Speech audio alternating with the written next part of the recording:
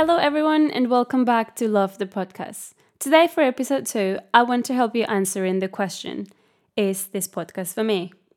I don't know about you, but I've started several podcasts and after a couple of episodes, stopped realizing that it wasn't really for me. It was either the title wasn't clear or the episodes didn't really relate to the title, or maybe I just simply didn't like the style of the podcast or the person, quality, whatever. And because I don't want this to happen to you and I would like to save you some time, if you check any of the following descriptions, then definitely this is for you. So let's say you've been dating but never found the right guy.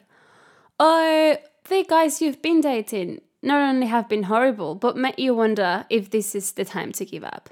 Or you still put in excuses like, dating back in the day was easier or technology has made it way more difficult for us to find decent guys. Or maybe it could be that you're going through a breakup and you're trying to find yourself again and recover from the pain, or you simply wanting to improve the relationship that you are in. You want to be happier sharing your life with someone, but still finding the time for yourself and your own personal growth.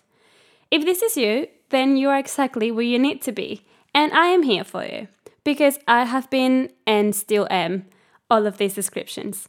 So for this, stay tuned for the next week's episode and come back for your next love dose. See you very soon. Bye-bye.